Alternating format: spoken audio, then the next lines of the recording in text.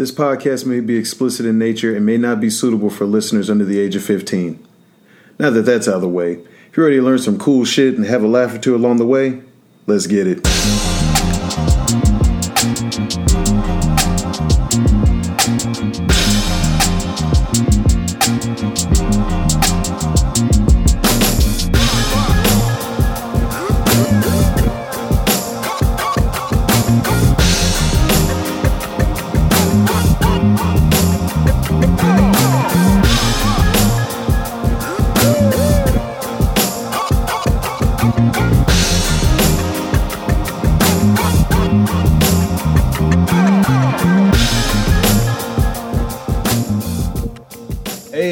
What's happening, y'all? It's your boy Kells, aka Special K, back at you yet again with another episode of the Culture Marauders podcast, the show where we maraud on all culture and deliver the goods to the masses, which is you, the listener, and I appreciate y'all doing that.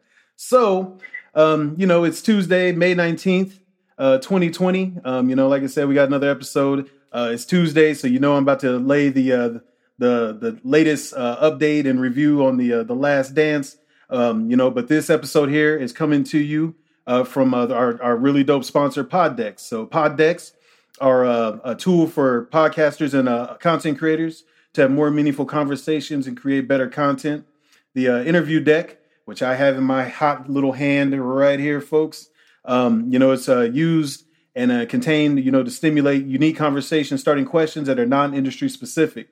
These questions can be used in any type of content or form for creations for such as podcasts, YouTube, Facebook, Instagram Live, StreamYard, as I'm using right here and about to lay on my guest here, and much more. So, so that's Poddex, and they're really dope, really versatile. I mean, there's like 5 or 6 different decks you can use. I've been rocking with the What the Heck deck for the past couple episodes, but I'm branching out, folks. So that's where the interview deck is coming in. And if you act now, I got a deal for you from the Culture Marauders and your boy Kells to you, the listeners and the content creators out there. Go on poddex.com. I got the special VIP code. Load up the cart with all the goodies that you want, the good content creating items and tools that's on there. And then go ahead and lay in that code Marauder1 for 10% off. That's good enough to get you 10% off from your boy Kells and the good folks at Poddex. So check them out and get them decks. So, like I said, we're marauding tonight on the Last Dance Night 5. The last 2 episodes, I'm a little bummed out that it's come to this, but hey, like all good things in the Bulls dynasty, it has to come to an end. So, joining me again, the homie Jeff Hunt from Jeff Needs Help podcast. He's going to maraud on this again. We've been having these conversations off and on and just talking about it, and he provides excellent insight. I think y'all are really going to dig his insight if you aren't familiar with Jeff. What's happening, Jeff? Let the world know what's up. Hey, what's going on, man? Thanks for having me on again. I love doing this, and I'm glad you invited me back. Of course, I love the docuseries. I like your show, so I'm excited to be here, man. Cool. All right, so we're going to go ahead and jump right in it. So, episode 9, right? So, this is Indy arrives, and you could tell at the end of the last episode 8. Reggie was gunning. Reggie was gunning for that crown, right? It was Indy's time. So, from what do you remember from this? This? I remember being about, let me see, I'd have been 98, so I was about 23 years old, and I remember that's the closest I've come to a heart attack. That was tough. So, full disclosure, if it didn't watch last week, I'm a Bulls fan. And I'm old enough. I'm 45. I'm 44. I watched this live. No, it was very stressful. That was the most stressful I ever was in the championship runs because in the early years during Detroit and stuff, you wanted it, and then you get knocked out. You're like, dang it. But in '98, it was like, don't take this away from me. Like we all knew that it was the Last Dance, and Reggie was gunning. That was a good team with the Davis boys, like we talked about. Yeah. It was honestly, that Game 7 was one of them, outside of a Buckeyes game, that's probably about as stressed out as I could get. Well, Cubs World Series and then that. Yeah.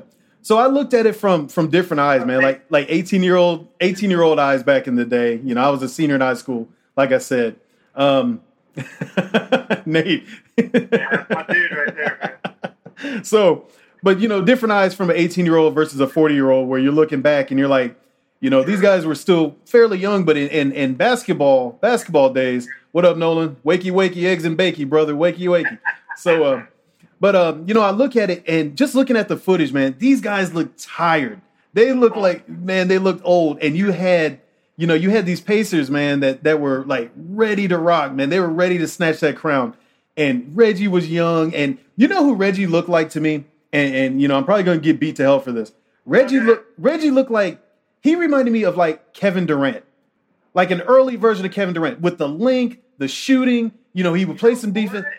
I've never thought of it. I've always said that Reggie would be way better in nowadays NBA. I thought he would fit in on those Golden State run. I always thought Reggie, so it kind of matches up. But I was like, man, Reggie would play on this Golden State team, man. Like he would be killing it. Oh yeah. So. But yeah, so you're right about the tiredness, man. Like I can vividly remember being like, man, these guys are hanging on by a string. Oh yeah, and they not wrong about that. And and age, and they're still kind of relatively young. What was Jordan, like 35, Pippen 33? Oh yeah, but they were just the battles. We talked about last week that, and they didn't take care of themselves like they did. I shouldn't say Pippen. He was always a little hobbled. Jordan didn't condition like he didn't condition like these players do now. Like he's not, we talked about this. And he was wore down, man. Yeah, and you could definitely see it, when you had the young bloods gunning for you and looking to make a name off of you. So with that being said, like I said, they came in and I think Larry Bird had a game plan because not only had he played against Mike, but he's a student of the game, a basketball mind. And if you can sit there, basically he was like the bizarro Phil Jackson in a sense. I looked at him as like the. I've heard this whole series, man. You need to coin that or hashtag it. You're right on the money. So, but he came across as the bizarro Phil Jackson because he had youth, he had talent, he had transcended talent in Reggie Miller and tough guys. And I don't know the ins and outs. I would love to see a story on Larry Bird and his coaching style and his philosophy, but it looked like just go out and beat these guys to hell. Go ahead and, lay the lumber on these cats. And, and they followed and it was a good series. Mike and them even said that, hey, if we were going to lose one, this was a team it was going to happen to. And, lucky them and, lucky us, they were able to push through. But, Indiana broke through 2 years later, right? They broke through 2 years later. And even Indiana, they had been a tough team anyway because you had the battles with the Knicks. And then you had the battles when they when they finally got to the finals. And I would have loved to see Reggie get a championship in Indiana. Agreed. But I hated him, but for a good reason, like because of that. Right. I thought they had a chance to win that, man. Those teams were good. They were well balanced. I mean, you had Chris Mullin on a team, and people forgot. That team was a solid squad. And I've said it for years, and I've told people if they would have played the 3-point game like they do now, that Indiana team could have beat the Bulls. If the game just played the way it is now, I believe that.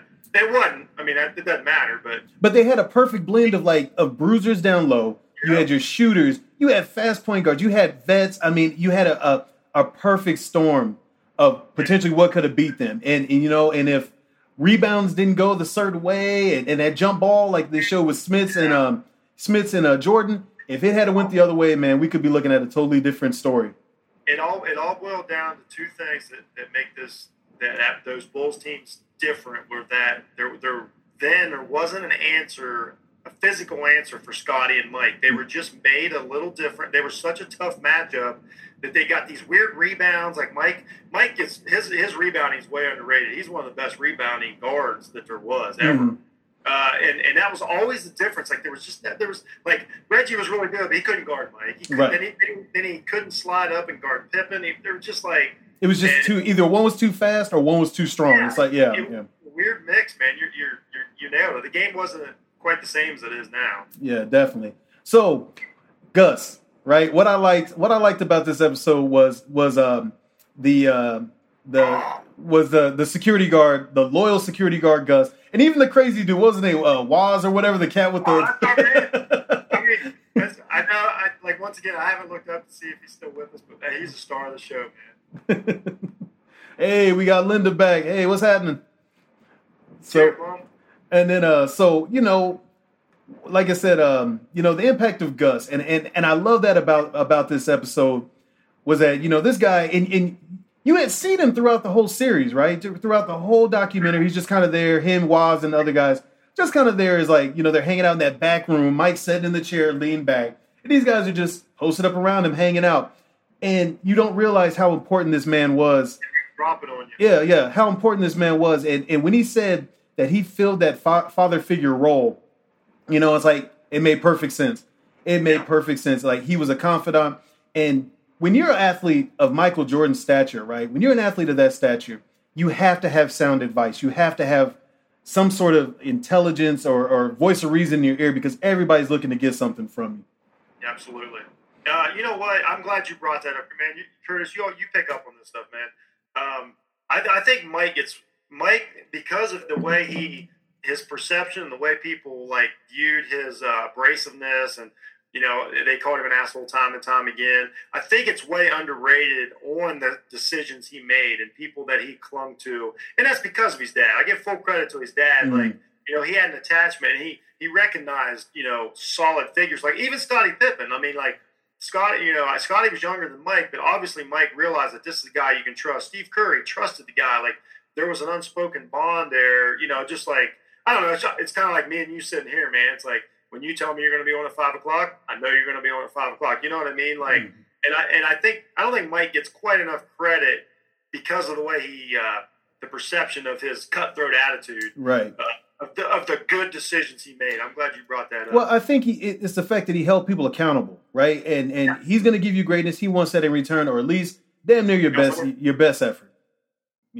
So, but yeah, Gus, and it was sad, but it was good to see that he brought him along. Even in when he was struggling with, I believe he had cancer, was it? Yeah. And the man was sick, but he still took care of him. And I believe to this day, Michael is still looking after Gus's wife and making sure that she's taking care of his probably the rest of those guys that are still around, because they basically raised him, in a sense, from a professional standpoint. He could do magic on the court. The dude was a phenomenon on the court, but you need that guidance behind the scenes, and to keep you straight and keep you, on that straight and narrow. So you need a nut, man. Every now and then, like even a guy like Mike needs to know, man. Like, real quick, how many times like could a guy like Jordan have finally said, you know what? Like especially in '98 when Pippen's holding out, he wants the money and all that. Mike could have easily been like, I can do this myself, trading, blah blah blah, bring in. I don't know who they would have traded for back then. Maybe somebody from the Sonics or Clyde Drexler, whatever. Right. But he did, man. Like or Rodman, he could have been like, you got to cut this crazy bastard. But Mike. And they attribute that to, he just wants to win, but maybe it was he knows that people have more to him than just what you see. I don't think Mike ever gets enough credit for his judgment. I mean, the guy, we said it. The guy wound up he owns an NBA team. Like obviously he didn't just stumble his way through life. Like, exactly.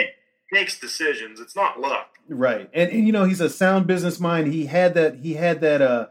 That somebody was in his ear, and I think it may have been Phil Knight from Nike, and then everybody else with these endorsements and sound financial advice and management, and to help him parlay that. But you gotta listen, right? Exactly, you got to be willing to listen. The most popular athlete in the world, you still got to listen, and I think Gus played a huge part in that. So, just real quick, Gilbert Arenas made like 3 times more money in basketball than Michael Jordan ever made, and that dude was feeding sharks for $50,000 a month. It's now out of the NBA. Nothing against Gilbert Arenas, but I'm saying the mindset, right? It's decisions and stuff, that can be made that can change the course of history. This would have changed the course of history. Yeah, definitely. So I want to move on to the legend of Steve Kerr. Yo, he came off good in these episodes. Right? So did this dude have the lucky horseshoe like crammed up his butt or what, man? I'm telling you, like, I loved his story. Like, I didn't realize Steve Kerr had this much of a backstory to him. I thought, I knew he went to Arizona, but go ahead. He's complex. Yeah, you're right. Yeah. And like, just in the way he is now, and I think everything he's been through and the battles with the Bulls teams and everything, leading after that. And I think the toughest he probably had outside of his father, passing or being killed was the Bulls years. because everything after that is gravy, right? Like, okay, you transition, you move on to the Spurs. You know, you're a marksman for the Spurs. You win a couple more championships, and then you roll into I think he was a GM for the Suns. You know, yeah, he was a GM for the Suns, and then and then he becomes the head coach of the all-time winningest organization in basketball. It's but it's such good stuff to hear because I like Steve Kerr. Steve Kerr comes across as a super nice guy. Yep, big fan. Yeah, and very humble, and he wasn't the most athletic guy on the court or on the team, but he was going to give you the best he had. And well, you touched on it. His decisions, even if it's on the court, like he knew his exact job. Like he knew his exact job, not more, not less. He knew, he was always there for that shot. And that's one of my favorite stories of all time in '97 when Jordan's like, he's like, you're probably going to be open and you're going to make the shot, and he did because Mike, the trust that Mike had in him and all that, like obviously Steve's just one of those dudes, you know what I mean? Right.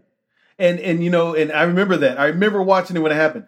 I'm going to be open. I got you, and it's like, finally, I'm part of the group. Finally, you trust me. It was the same Paxson moment, except somebody knew.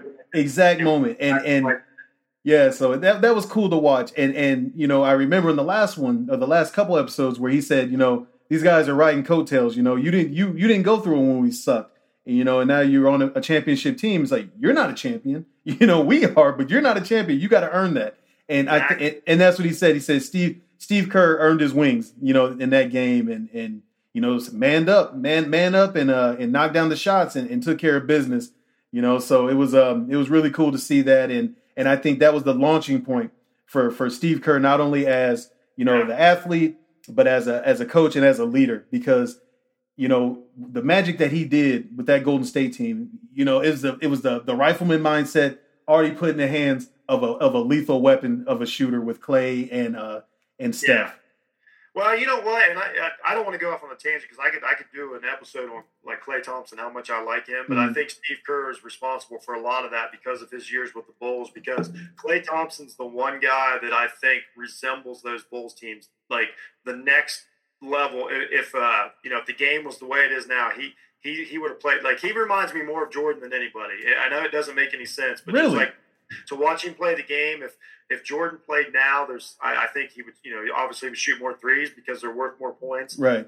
You know what I mean? So like something about Klay Thompson, I always wonder if Steve Kerr, because of his toughness and even the way they play defense, like Steve was a pretty good defender, for what he could do. And I always just wonder if Klay was kind of like his guy. I'd love to ask Steve Kerr that someday. You know what? Let's get him on the show, man. How's the Bill Cartwright search going? Trying, man. He is hard to find. He is hard as hell to find. I've been looking myself. Yeah, I've got tweets out. I'm asking everybody, like, you guys can get a hold of Bill Cartwright, let me know. So we're gonna get it done, but it's way harder to get a hold of than I thought. Yeah, and you know what? A lot of these guys are probably laying low because of this, because they know people are gonna be hunting for them.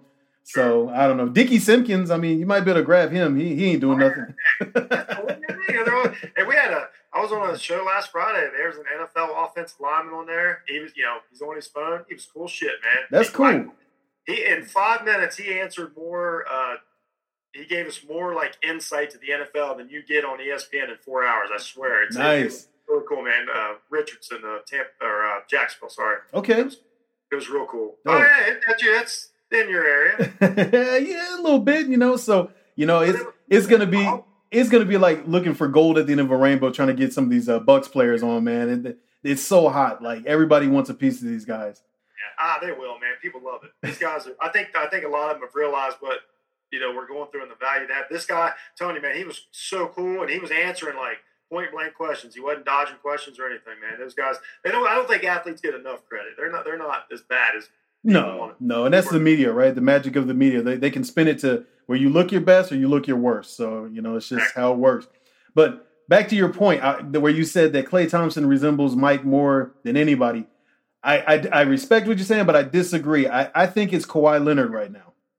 Well, okay. Yeah. So I should say, I should have. I can't clarify it now, but like Kawhi kind of taken over the last couple of years. Right. I don't know that is another player that obviously is on that scale. They're just. I guess if I can cheat my way out of this, let's hear it. Clay reminds me of what Jordan would do on offense now. Okay. And the way he plays defense. But as far as Kawhi just doing what it does to get it done, there's nobody better. He's something else, man. Yeah. That's good. That's a good point, though. And you know what? I'll take those two on my team any day. The Timberwolves need some help, so I don't know. Maybe we can do something.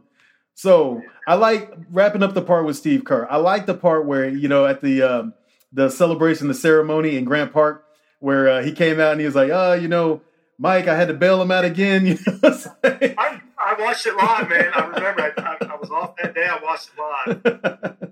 Yeah, I thought that was really cool, man. I'm glad he had that moment, and he's able to have a successful career and win a couple more championships on the way, and become the leader that he's become. Yeah. So let's talk about Bulls and Jazz Part 1. I didn't really care about this series, to be honest with you. I didn't. I would have rather seen it been like Houston or somebody else. But I wanted Houston. I wanted Houston Bulls. You're right. Mm-hmm. And Karl Malone won the MVP. I think the Jazz.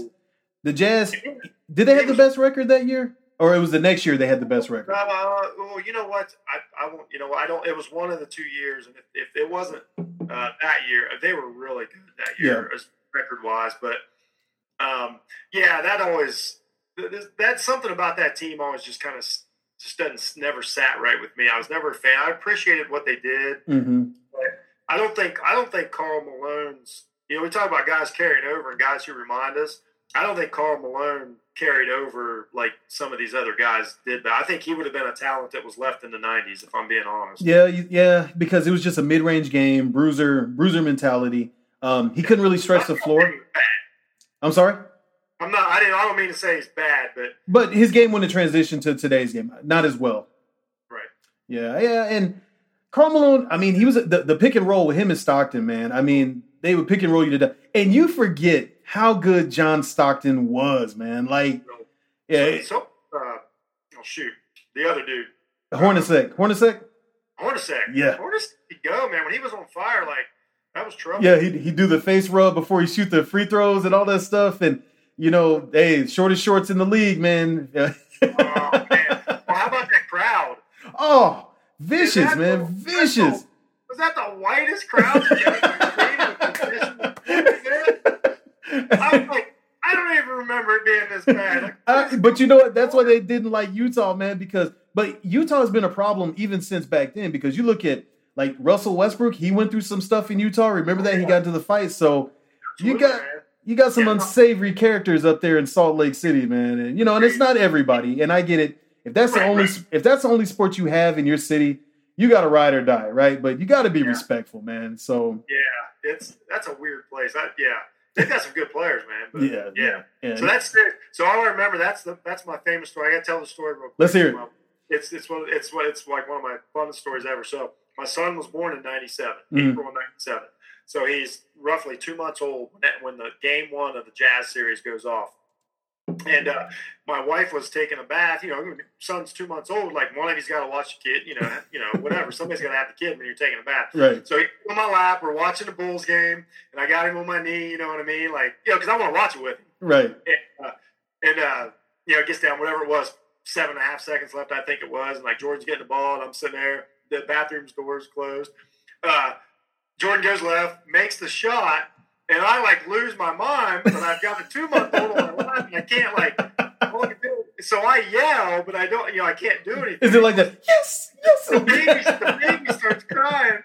My wife comes out of the bathroom, assuming I drop my son or something, and she's like, "What's going on?" I'm like, "Jordan made the shot," and I've got my kid, but I can't squeeze, I can't throw, I can't do anything. And to this day, she will never, ever, ever forget that story. We watched that the other night, man.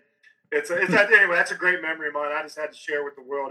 That was a special. I'll never forget that shot as long as I live. Oh man, that leads us into, is that the flu game, right? The flu game shot, was it that?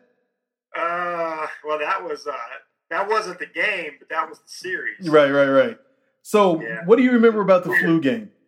Well, that was a weird one because I remember it was one of those times where I was busy, so I was watching it, but I couldn't. Because I used to work terrible hours back then, and I did watch it. Mike's sick, and I'm like, but what I remember was his shot was one of the best I don't know what the percentage was, but like his shot that night was one of the best like I ever remember watching. It was so weird, and I was like, why? He's sick and he's shooting better. I was like, it's because he can't drive to the hoop, and there was so many stories, but there wasn't ESPN, there wasn't FS1, there wasn't any. That's like Mike's sick, right? Like, okay, they're like, oh, he got sick on the airplane. It's food poisoning, it's flu, whatever. Right.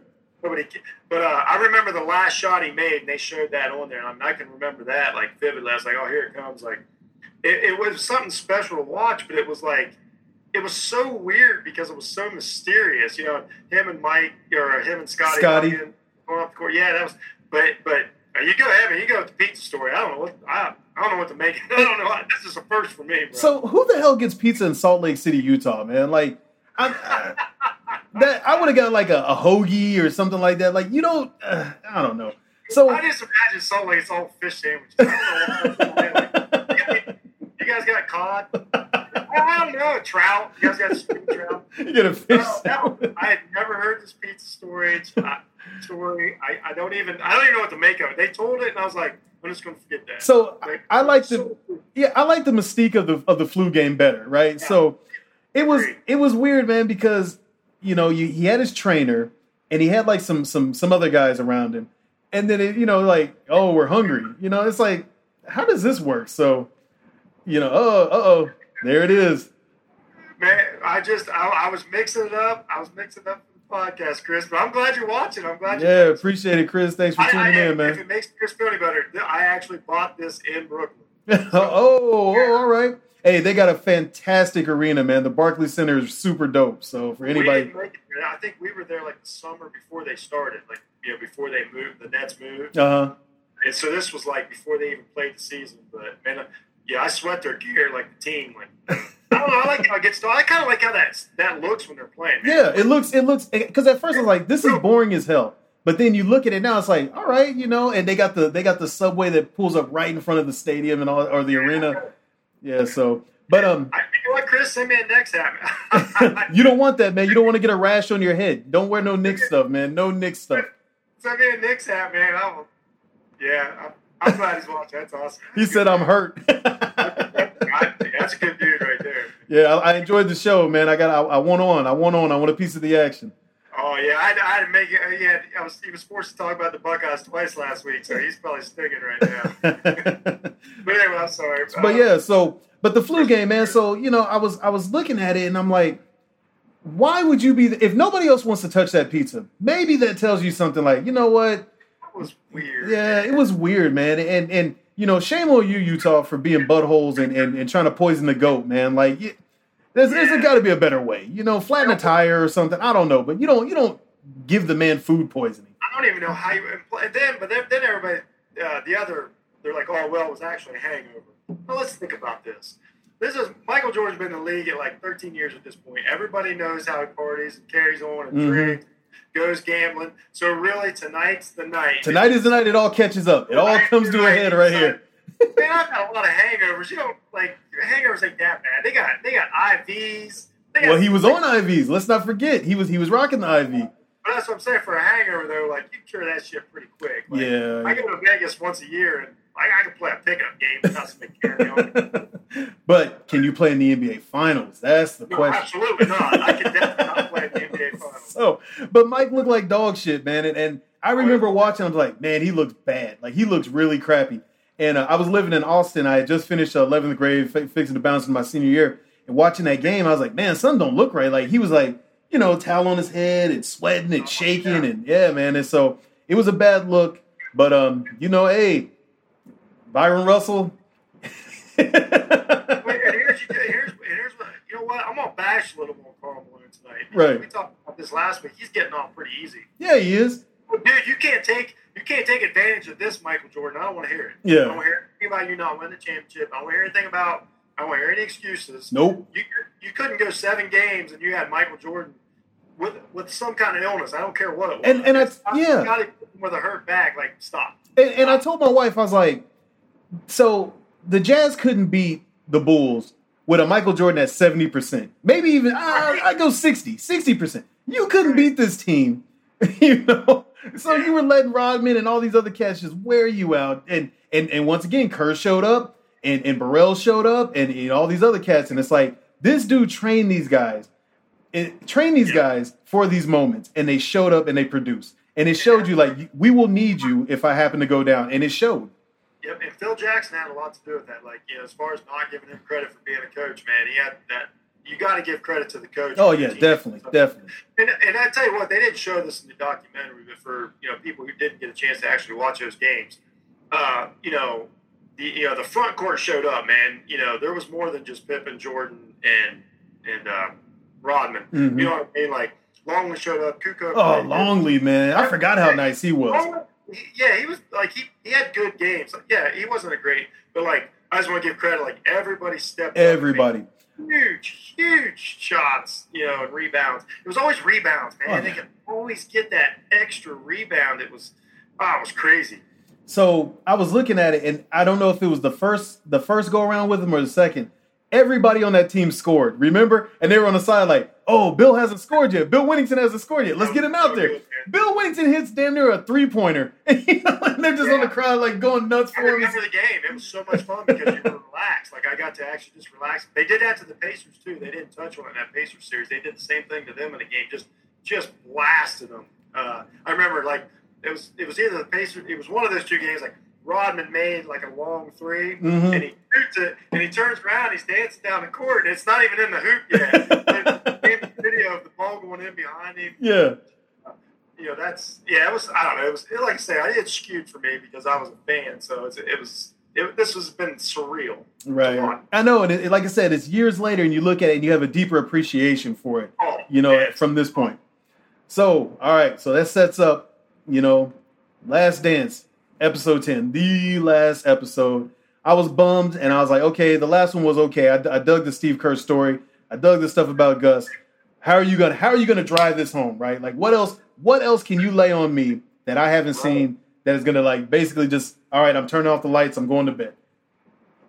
The episode, in my opinion, was a little bit of a letdown because, it's like you kind of knew what was coming, right? It's like the end. It was a lot about the game, really, mm-hmm. right? It was a lot about the series and the game. I agree. Yeah, and I looked at it like it almost felt like it was the end all over again. Yeah, these guys hadn't played together in 22 years, but it felt like you were watching the end all over again. And for me, it hit me again, and I was like, this sucks. Like, it's like, why? Why did it have to be this way? So, but yeah, I thought the same way. I thought this goes to because I'm a documentary fan, mm-hmm. so like I'll lean a little more on that than the basketball stuff. Like the game was great. I thought they leaned into the what could have been. Like right. They were like, oh, they were blaming Reinsdorf, and then they were blaming Krause, and then Jackson, and I think they thought that people would care more than they did. But what they didn't touch on was the next year was a strike-shortened season. Yes. It was a strike. It wasn't a strike. It wasn't a strike. It was the lockout. Right, the lockout, yep. And that's when the Spurs went. Well, Mike didn't retire until, January. It was like January, February timeframe. And what they didn't talk about, and I can never get the truth out of it, he cut his thumb opening a cigar with a cigar cutter and actually cut like that, like he couldn't use his thumb. And a lot of people think that they were going to, since it was a shortened season, he was going to try to make a run in 99, and he cut his thumb, and, we'll never know. But, I mean, it's a real thing. He definitely had the injury. But I can't verify whether that was true or not. They didn't touch on any of that, but it was a big deal. Yeah, because that's why he didn't retire until the season came back. Oh, because that was weird. I was like, what's the holdup? He's ready to go. He said January, like I held out to January, and nothing. Yeah. And I couldn't believe it, man. It was so weird to me. He severely injured himself. Wow, probably like nerve damage and stuff too, probably then, huh? If you cut yourself that deep. Yeah, exactly. So yes, you do, Chris. Yeah. Yep. So yeah, But I wish they could have touched on that. I thought they like the impact, the hole at the end, and they tried to. They even the way the camera shot and stuff, and they wanted to make me like feel not bad for Mike or whatever. Okay. So I'll say this right now on record. That was the one moment of Mike that I didn't believe when he was like, I would have loved to have tried to come back in 99 and all that. You didn't believe that? All that regret? Nope, I don't. Oh, man. I don't know. Go ahead.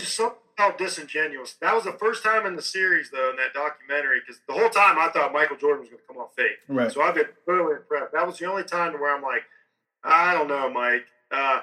It depends on it. I'm basing everything on that he got injured, that he cut his thumb and couldn't play. Because they would have won that. 99 was a wrap. So you know what? Since Chris is on here commenting, I want to bring this up that he said on the show.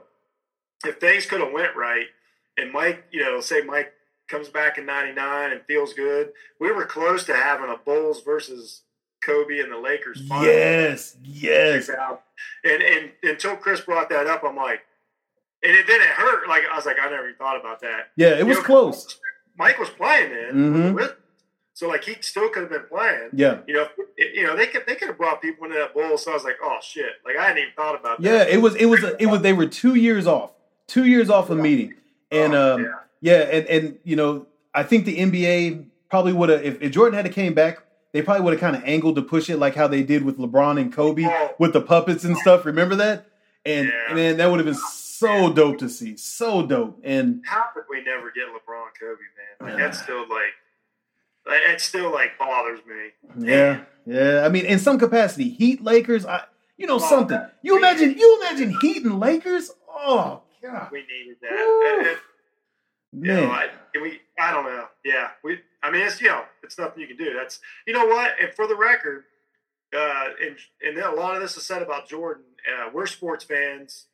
You get so much if it's rigged, it's rigged, it's rigged. No, if it was rigged, you would have got LeBron versus Kobe at least once. Like I'm telling you right now, if it was rigged, right, and you want to try and set the world on fire, you would have got that. So I don't want to hear this rigged. You wouldn't have Toronto Raptors winning championships if the NBA is rigged. I'm telling you right now. So check it out. So this just popped up on Bleacher Report. It says Horace Grant rips Jordan for saying that he was the leak for the book. I don't blame him, man. He definitely insinuated that. We talked about this on our first show a couple weeks ago, man. We was on, I'm a Ho Grant fan. How about Ho Grant being like the second highest paid player in the league for a year? That's weird. No, but he was putting in work in Orlando. He's a good player, but not that type of money, right? Yeah, the same year that Pippen was something like 200. There's a big difference. But, So Horace Grant said it was a lie. As I stated, if MJ has a grudge with me, let's talk about it, or we can settle it another way. So I ain't settling. I seen Horace, man. Like he looks like he's got that grown-up strength. He got that dad bod. He got that pickle jar strength, man. Like so. Yeah, you ain't wrestling. Speaking of wrestling, right? So this is the part where Rodzilla, right? And I remember this crap because I'm a huge wrestling nerd. Any viewers out there, any viewers, watchers, listeners out there, if y'all want to get on it and talk wrestling, your boy Kells is down. So hey, that's it. So, but yeah, so Dennis Rodman, the real Rodzilla, shows up again just in time, just in the nick of time to pull his shit. And me and my wife just die laughing, like, oh, here goes Dennis again. And so he's on WW or WCW hanging out with Hollywood Hulk Hogan. Hanging out, beating up Diamond Dallas Page and all that stuff. What was going on? Can you fathom in a million years? Let's just say, we'll say Tristan Thompson's a perfect example. Like for the Cavs, they're making a run for the championship, and his brother shows up on WWE fighting AJ Styles. He comes back and gets his rebounds and like, what was happening? And Carmen Electra, you know what? Outside of our boy Mike's security guard, Carmen Electra fared very well in this docu-series. Let's not forget about what was the dude's name? Jack. Oh man, he was Dennis Rodman's basically hired babysitter on the Bulls. Jack Haley. He was Jack Haley. That dude. He said, Chris said Rodman was in the NWO. Loved when he was on W. That was the worst thing, dude. It was so whack. NWO was a poor man's DX. That's it. I'm putting it out there right now. I got nothing. I'm sorry, Chris. Like we may have to have this conversation, man. But you guys, that would be awesome, man. For you guys. Yo, I'm breaking out a DX shirt. I'm coming with the DX shirt. I'm telling you right now. I was so me and my dad used to love WWF, WWE, and he called WCW whack country wrestling. That's what he called it. Was over, man. So I was crazy when they showed it. I forgot about Hulk being a bad guy. It was so hammy, dude. It was so bad. Dude, he watches over my studio, man, Hulkamania, and they showed it, and I was like, oh my gosh, I forgot. I'll say it, so you want to be bad. And Rodman's like, I don't know. I was just like, what did he say? Like, drinking all the drinks. I was like, oh my God. Can you imagine what the Twitterverse would do? Oh, they would either love it or destroy it. There's no in between. So It was just so hammy. They're hanging out in the club, still in their wrestling clothes, and he's got the belt of Hulk Hogan. I'm like, shut up, dude. Like, it was just bad, man. It was so hammy and over the top. But again, that's 90s wrestling, right? You're in the finals. What is going on, Rodman? So my question to you, should somebody, and the listeners out there, so somebody probably should have snatched Byron Russell by the collar and be like, look, man, you don't tug on Superman's cape. Please don't. Look, I feel bad for Brian Russell. Oh, I don't feel bad for him. I don't feel bad for him at all. You don't have enough examples to see, like, this probably isn't the best way to go about this. Yeah, and for the record, like, we haven't been there yet, but yeah, Brian, it wasn't a push off, and you definitely over pursued that. and it all started left on the game winner. Like, just go through history. Like, he almost always goes left, and Brian like commits right. I'm like, dumbass. Yeah, and it's Brian Russell. There it is, and good for you, because you don't talk shit to Mike, man. Like, even as not even the best, like the top Jordan fan, or I'm not even a huge Jordan fan, I know better than that. Like, man, if you talk best to this dude, especially seeing like how he takes any and every little thing as motivation. Karl Malone winning the MVP. Karl Malone winning it the next year. Russell talking crap. The Utah fans, I mean, what else do you need, man? Like, just shut up and just hope for the best. That's probably the best case scenario for this dude. So, and I'm glad they highlighted this, because I've said this for years. My favorite play in '98 was that series when Jordan, basically baits Malone into stealing that ball. Yeah. I remember watching it live as it was going. Like, if you watch, you remember watching the games. If you watch enough Jazz, like, you also knew that that's what was going to happen. Mm-hmm. And for Jordan too, they what? Let's talk a little bit about, and I know you touched, you're into this too. And then when they were talking about the '98 series, they were talking about Jordan was always in the moment. Mm. And that's what made him so different. And that was exactly a point in time. Like, they're down, they're down one. Everything's going that way. He was already like, he didn't care nothing happened. Like, he forgot about everything up to that point. Yep. He's like, I knew they were going to throw it into Malone. Malone's going to lose concentration because he's nervous. Yep. And he's like, I know I'm going to steal the ball. And he did it. Like, that's what when people want to know what separated, Jordan from everybody else that comes close to him. J.R. Smith. J.R. Smith. So, right. But you're right. You're 100% right, man. And true student of the game. He said he studied Russell after he made that slide about him. Oh, why'd you retire? I would have handed you ass. He studied that dude and knew that he overcommitted and he would play on his toes and just studied this dude. Studied Malone. Knew how to take these dudes out. Rodman getting in Malone's head, and all that stuff. And they did this with an injured Pippen in the closeout game, right? With an injured Pippen. I had totally forgot about Pippen being basically out of the game. I didn't remember it at all. I was like, I don't remember that, but yeah. They didn't talk it up like they do now, but I do remember then it was like, he's in, he's out or whatever. But I do remember it being like, we can't win without Scotty. You know what I mean? Like, so, man, you know what? That game was special. Like, the more they showed, I'm like, oh my God, I forgot how awesome that was. Yeah. I was so disappointed though, because the shot I wanted, and they showed us when Jordan missed, that could have won the series in Chicago in Game 5. Yeah. That was the shot I wanted, because I'm like, I wanted that to be Jordan's last shot. I wanted that to be the walk-off. In Chicago. Yeah, me and Couch Coach Powell talked about that the other day, man. I was like, that's the one that, would have been I don't know. I can't say better, but that's the one I wanted. But go ahead. No, that's it. I was just saying that was crazy, man. So what I like about that is they showed the freeze frame, right? And they showed all the Jazz fans' faces. And then they showed the kid in the Bulls jersey in the back, just the lone Bulls jersey fan. And There's so many great pictures, man. And it was dope. And you know, and that was that. You know, Russell, there was no push off because when you see it at a different angle and at a slower rate, there was no push off. He knew he had Russell. He served him the first go around, and he served him again. And that dude's career, besides that, what is he known for? Yep.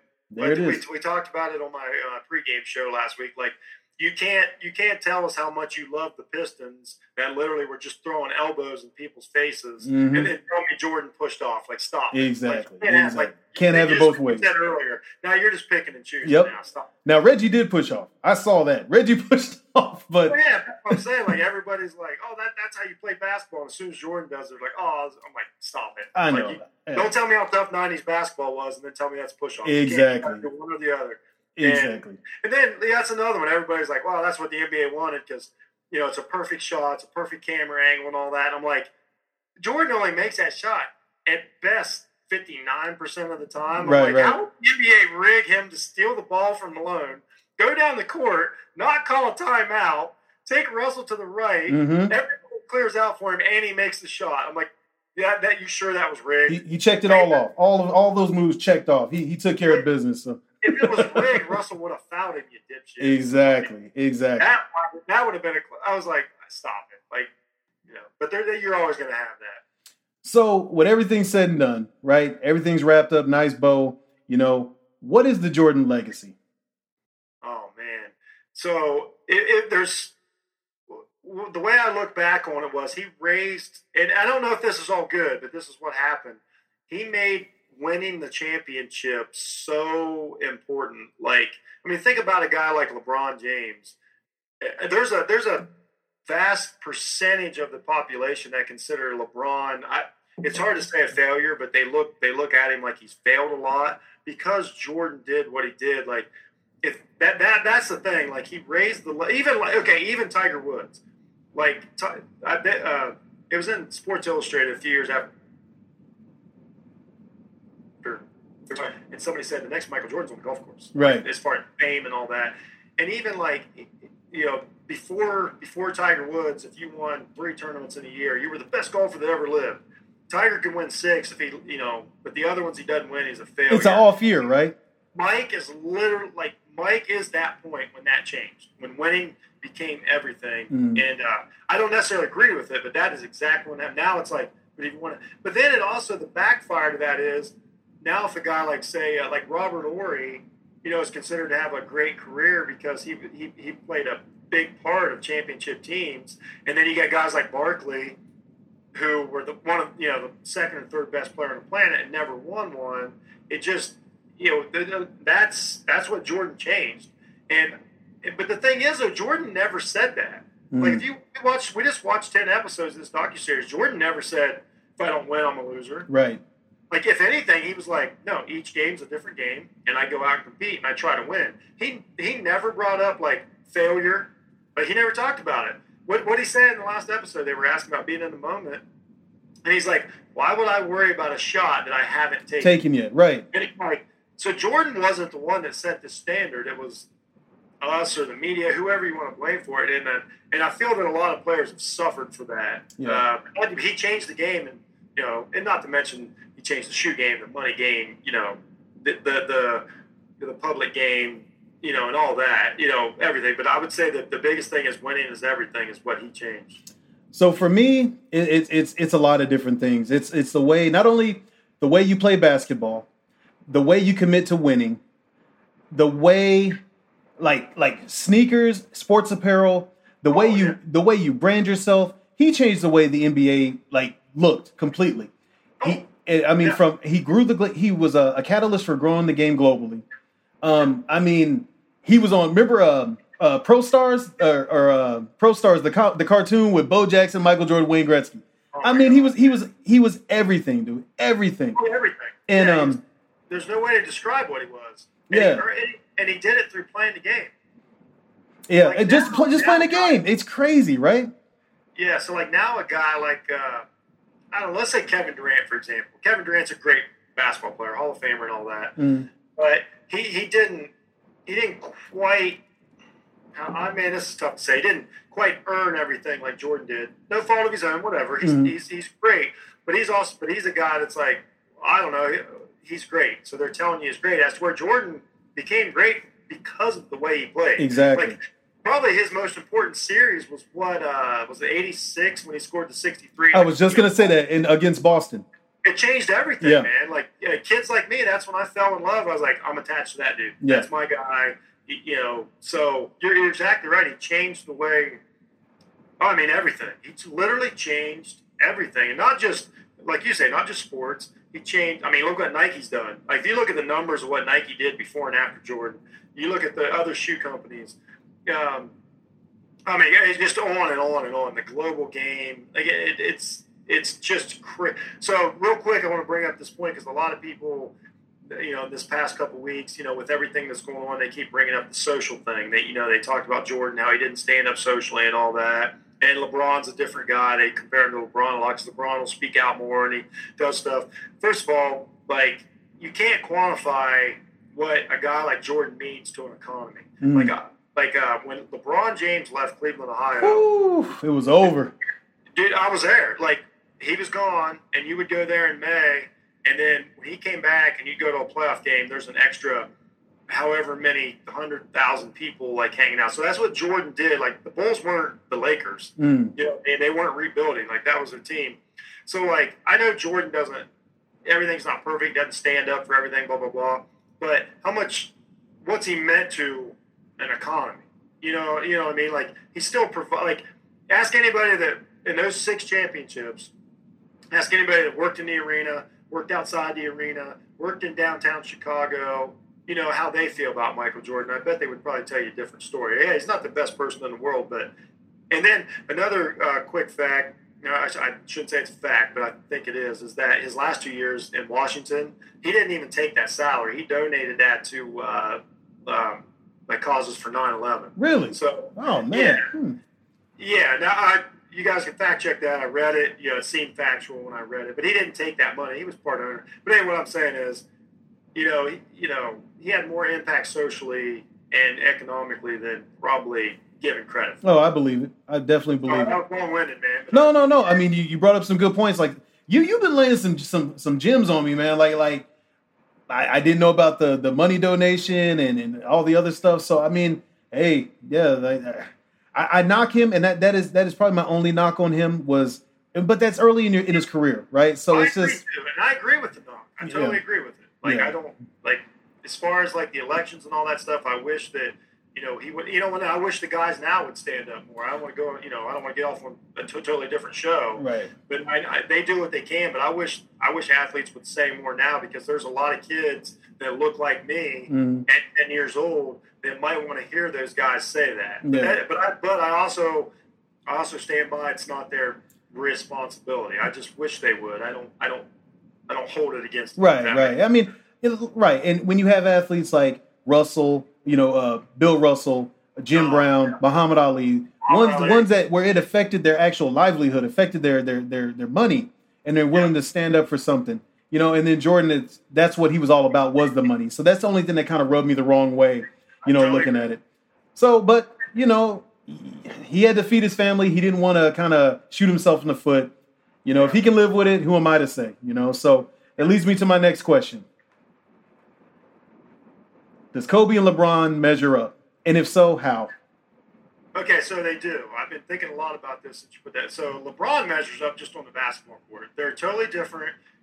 This isn't a versus because I know you don't do that, which I appreciate about you. Mm-hmm. This isn't a versus, but LeBron is I've always called LeBron the best teammate that I've ever seen because of how good he made the guys around him. And he's just we always talk about how good of a team. Like, he is a great basketball player. Yes. Like, you watch Karl Malone when they show the 98 highlights. Imagine Karl Malone if he was the fastest, smartest, best passer. Like, imagine if Karl Malone was as good a passer as John Stockton. It could run as fast as Michael Jordan, and jump over you like Sean Kemp. LeBron's just pure talent's way underrated, right? Because of the pressure that Mike put on, and by no fault of his own.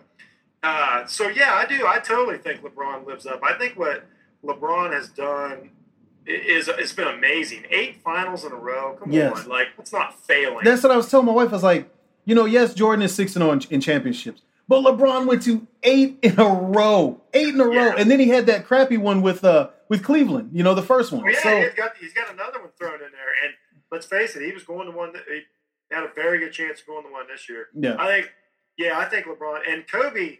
I've always said this about Kobe. Like Kobe measures up because I think Kobe had the drive. Obviously, he had the skill. Like he's literally the same player as Michael Jordan. Mm-hmm. You don't say that. Like they're the same player. Like Kobe could have played in any generation. Yeah. But what we talked about, like he took care of his body. He played longer. Like for him to hang on and win his last 2 championships without Shaq was a testament to his physical ability and how he stuck with it, his mental strength. Like now, the one thing I will say is I don't know. And I can't tell. We'll never know until they do a documentary. We got to see the behind the scenes of Michael Jordan with his teammates. I don't know what it was like in those early years, like if people gravitated to Kobe like they did Mike, right? Just because I don't know. You know what I mean? I don't know. If he came out of high school, that's a big difference. And maybe not because he also set the bench for like the first year and a half too. Yeah. Jordan had 3 years in college, and when they started building those Bulls teams, Jordan was already by far the best player. Right. So it changed the thing as to where Kobe, and we don't know if Jordan could have played with say he would try to play with Hakeem Olajuwon. Mm-hmm. We don't know that he could have done that. Exactly. Well, we assume he could, but we know how good Pippen was, but Pippen had the attitude to play with another superstar, which is a huge difference. Like if it's Karl Malone, I don't think that Karl Malone puts up with Dennis Rodman like Scottie Pippen did. Exactly. It wouldn't have took many parts to switch out. So they absolutely do. Kobe and LeBron are every bit. I'll just say they're every bit as good as Jordan. Yeah. Like circumstances are different, and they play in an era like for Jordan, for them both to play after Michael Jordan and be that successful is a testament to them. Yeah, because there's a lot of pressure there, and even with his sons. Like, me and my wife had that conversation. It's like it wasn't fair. And I was guilty as being one of those guys like, oh man, this son ain't gonna do nothing. But then you look back at it with your own kids, you're like, Mike protected those kids, and you never saw him unless they were at the games. He would show up at the games. He outfitted Central Florida and I think Illinois with Jordan gear. But he didn't want that for his kids. And I don't think he pushed them to do that, because and now seeing everything that he went through, it makes even more sense why his sons, I don't think they got the push. I don't think he pushed them like that. He probably wanted them to succeed in business and excel in other arenas in life. But it's tough, man. It's tough. But back to the Kobe and LeBron, and at the beginning when I first kicked this off, like the reviews and stuff, I said I'm gonna hold off to the last episode till I see everything before I make a decision. And I just even like the last couple ones, I said I'm done. I'm not gonna do it anymore. I'm not going to compare these guys because it's disrespectful, to the talent that you're watching right now. And it cheapens it to where you don't really enjoy what you're seeing because you're comparing it to somebody else. You don't really appreciate what you're seeing because, Mike did this, Mike did that. Well, that's cool. But, Mike also got knocked out the first round a few times if we're going to go that route. So where LeBron hasn't. LeBron's never lost in the first round. So it's so many different things that you can do. But why do that when you can just appreciate that you have Magic Johnson in Karl Malone's body with Shawn Kemp's athletic ability. Yeah, there you go. And then you have a carbon copy. You have a West Coast Michael Jordan. He's the closest thing we'll see. I don't think anybody will ever come as close to Mike as Kobe did. I really don't. I don't think you can. I don't even know if you can grow up playing that way now just because of the way the game. It would be like saying, there's never going to be another Abdul-Jabbar because no player is going to train to play that way. I shouldn't say never. Things are cyclical. Yeah. It may cycle back around. That guy's ever going to perfect the skyhook because that guy's probably going to be shooting. They're dunking. Exactly. I totally agree with I've said that. I said that to my son for years, and he was raised during the LeBron era. He loves him, but he didn't hate on Jordan. It was never. It's fun. Like I said, it's fun to compare them, but you don't have to to just enjoy. Nobody ever says oh, is Jordan as good as Russell? As far as a person, no. Exactly. I mean, I'm saying it's if you're going to do that, but Yeah, you're totally right about that, man. I think that's why we kind of connected on this podcast, to be honest with you. Yeah, and it's just it's gonna suck watching LeBron go out because I'm not ready for that. I'm gonna tell you right now. I'm not, man. And it's just like, man, that's the end of like a great run of marquee players. Like I'm looking at the league right now. It's hard to picture like who your marquee player is because I can't look at James Harden. I can't look at Kevin Durant. Maybe Giannis, if Giannis like adds a little bit more. Yeah, I do like him probably the most as far, but it's going to be we don't know who they are right now. We probably don't know who the next LeBron is, and then it's going to jump on us. Do you remember like the year or two in between when Jordan retired, and it was just that it was like they were looking for that next star, right? And the basketball was kind of crappy, and it's just it was entertaining, but it wasn't what it was. And it was bad time. The early 2000s was rough. Exactly. I was straight upset. Yeah, and then the Lakers came in and it kind of changed things because it was a new version of Showtime dominant basketball, and it was just it was fun to watch again. And then LeBron came in and we were off and running again. But I think we're gonna have that again here, especially with the way that there's great players in the game. There's great players in the game. I think so. I think so. I like Brandon Ingram. I like him. I don't think Zion is going to pan out though. I don't think Zion is going to be what people are expecting. I think he'll be good. I just don't see that. After LeBron leaves. But yeah, Giannis is great. Guys like Donovan Mitchell. Those guys are out there. Like there's some. It's a little bit of a different game now. I think you're going to see.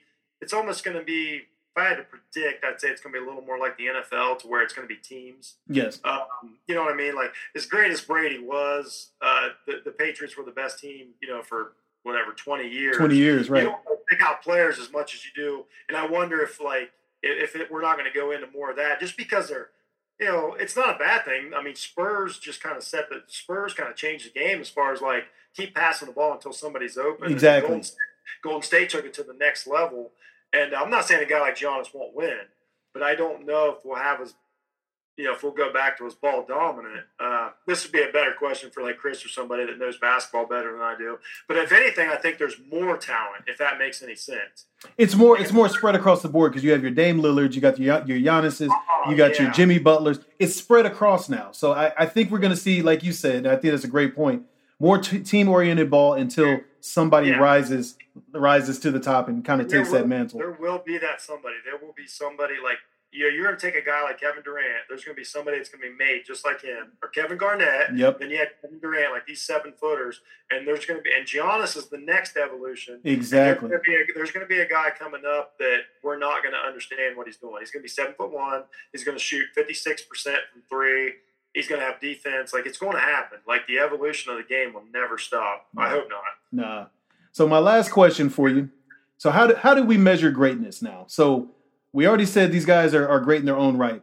What is your measurement of greatness as far as like an athlete or even as a person in general? The quickest thing is I tried to think about this when you brought this up on our text.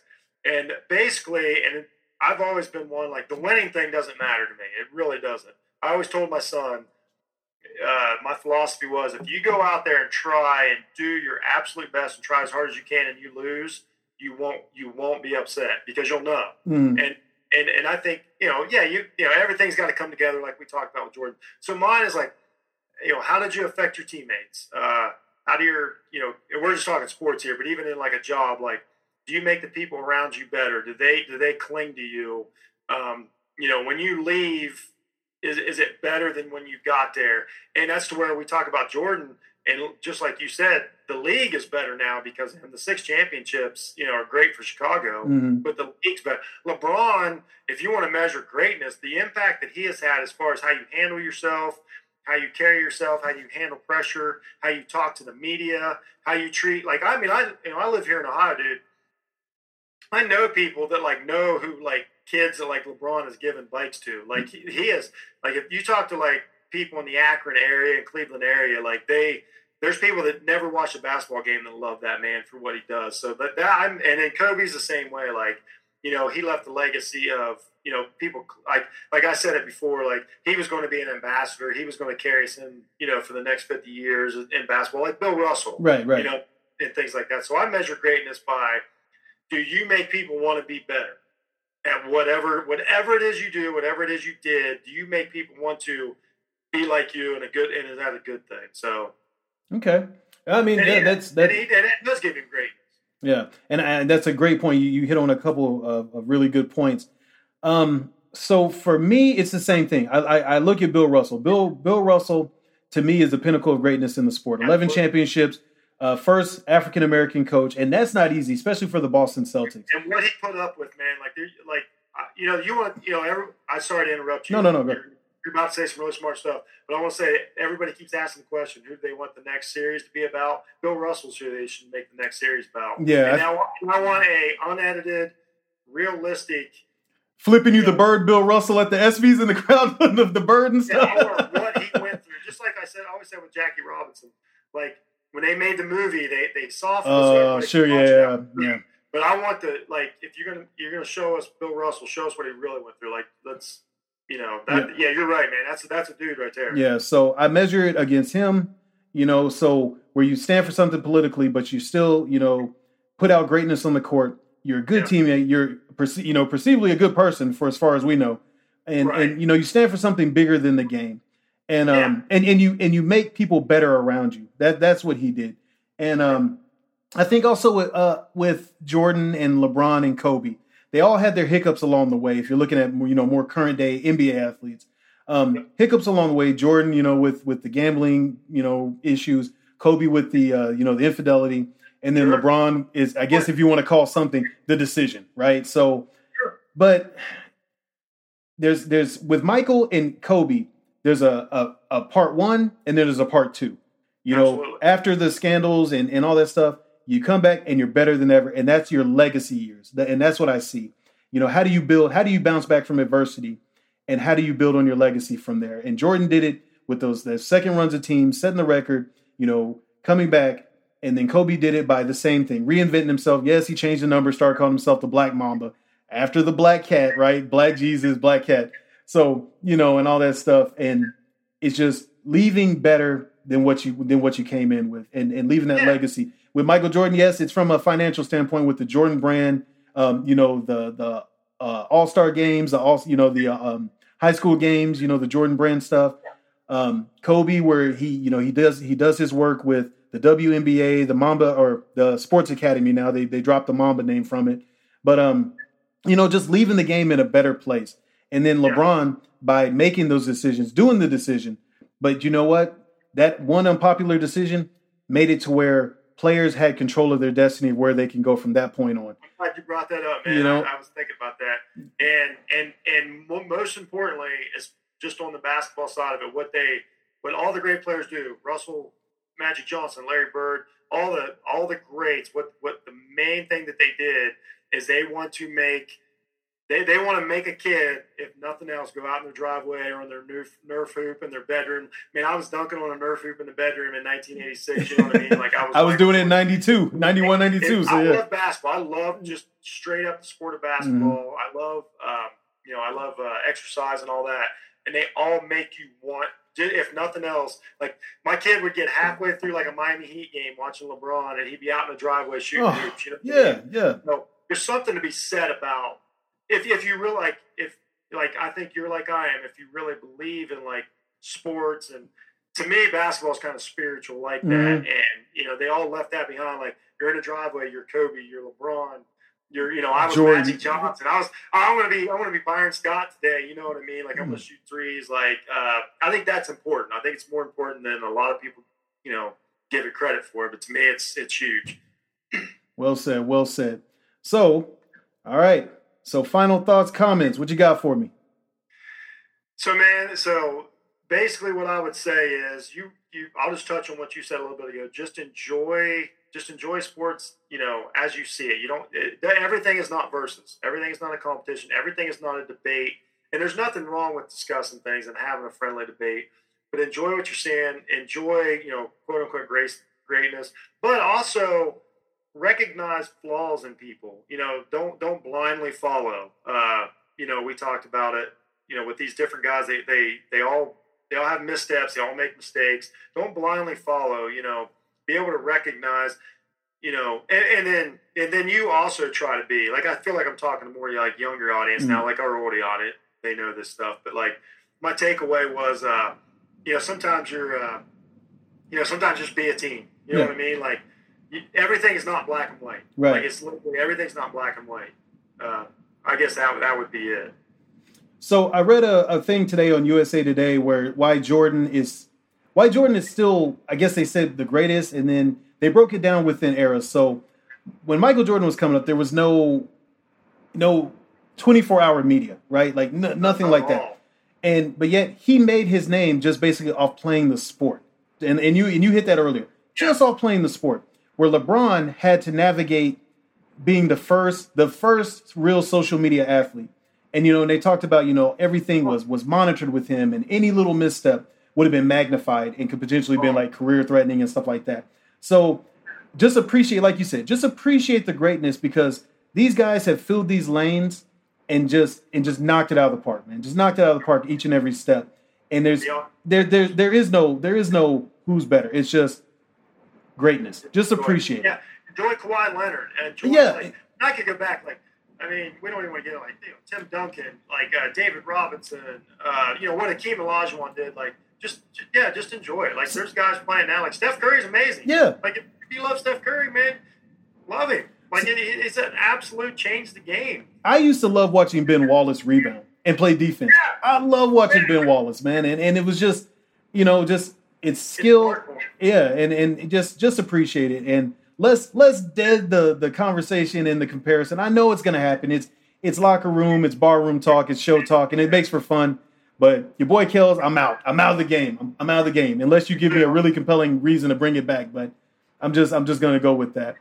So, hey, Jeff, I appreciate your time on here as always, man. For coming on the last couple times, giving me some different ways to slice this, and look at it, and it's fun, man. And we definitely got to come up with another reason to get together and do this. So for sure. I'm glad to be a Marauder, man. Hey, yeah, you are a Marauder. I got to get you a hat or a shirt or something and send it out your way. So before we wrap up, I'd be remiss if I didn't mention these four individuals on here. Culture Marauders, we talk more than just sports. We just happen to be marauding on the sports culture, sports world with this Last Dance wrap up. But, rest in peace to Phyllis George. Phyllis George, she was a pioneer in the sports broadcasting world. She was the first woman to be a co-host on the NFL Today. And she was also the 50th Miss America, as well as the first lady for the state of Kentucky. So this woman was multifaceted, very talented. And, a lot of, I didn't even know about it until I read about her, but her story is incredible. And, for all the Linda Cohns and Andrea Kramers and Josina Andersons, you owe a lot to the Phyllis Georges out there, to Phyllis George and what she did. Mary Pratt, she died, she passed probably, I think it was the day that we did our last episode. And, I wanted to pay respect. She was the last of the Rockford Peaches. For which the movie A League of I heard about that. For the movie, for the movie A League of Their Own, the Gina Davis Tom Hanks hit where there's no crying in baseball. Shout out to her and her life, but she was the last of the Rockford Peaches and the All American Women's League or All American Girls League baseball league they had. Fred Willard, man, that dude. I was bummed out to see that yesterday that he had passed, but that dude was funny. He came from the Second City comedy troupe out of Chicago. And had been rocking ever since. You got other guys like Tim Meadows coming out of there, and Robert Carlyle or Robert Carlyle, I want to say, but a lot of good talented comics coming out of the Chicago area. Fred Willard, I remember him as being on a How High at the end where he showed up and he fired the dean, and then I remembered him being Harold, Michelle's father on American Wedding and all that stuff, and. That guy did he was a professional in everything he was in. Exactly. And then he played the grandfather on Modern Family, and basically.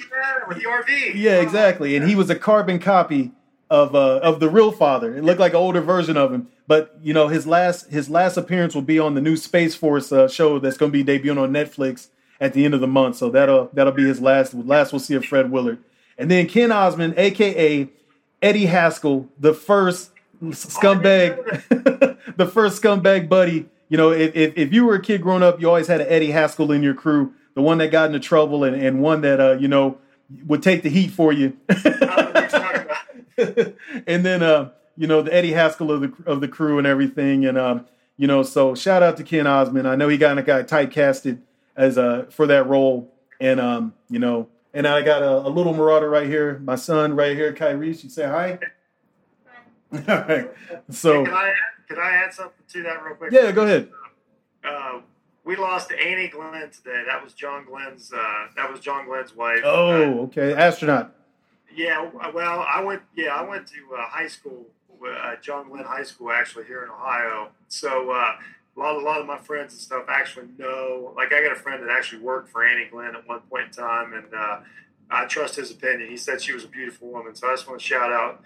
Yeah, thanks, Mom. I just want to shout out, you know, we lost Annie Glenn today. I believe she was 100 or 101 years old. She had a great life, great person. So, yeah. Well, I appreciate that, man. Like I said, anything you can hit us to. That was nice for you to do, Curtis. Yeah. You're a good comment. There we go. We try to you know, point out everything, man. So that was the wrap up. That was the last of the Last Dance reviews. We hit all 10 episodes.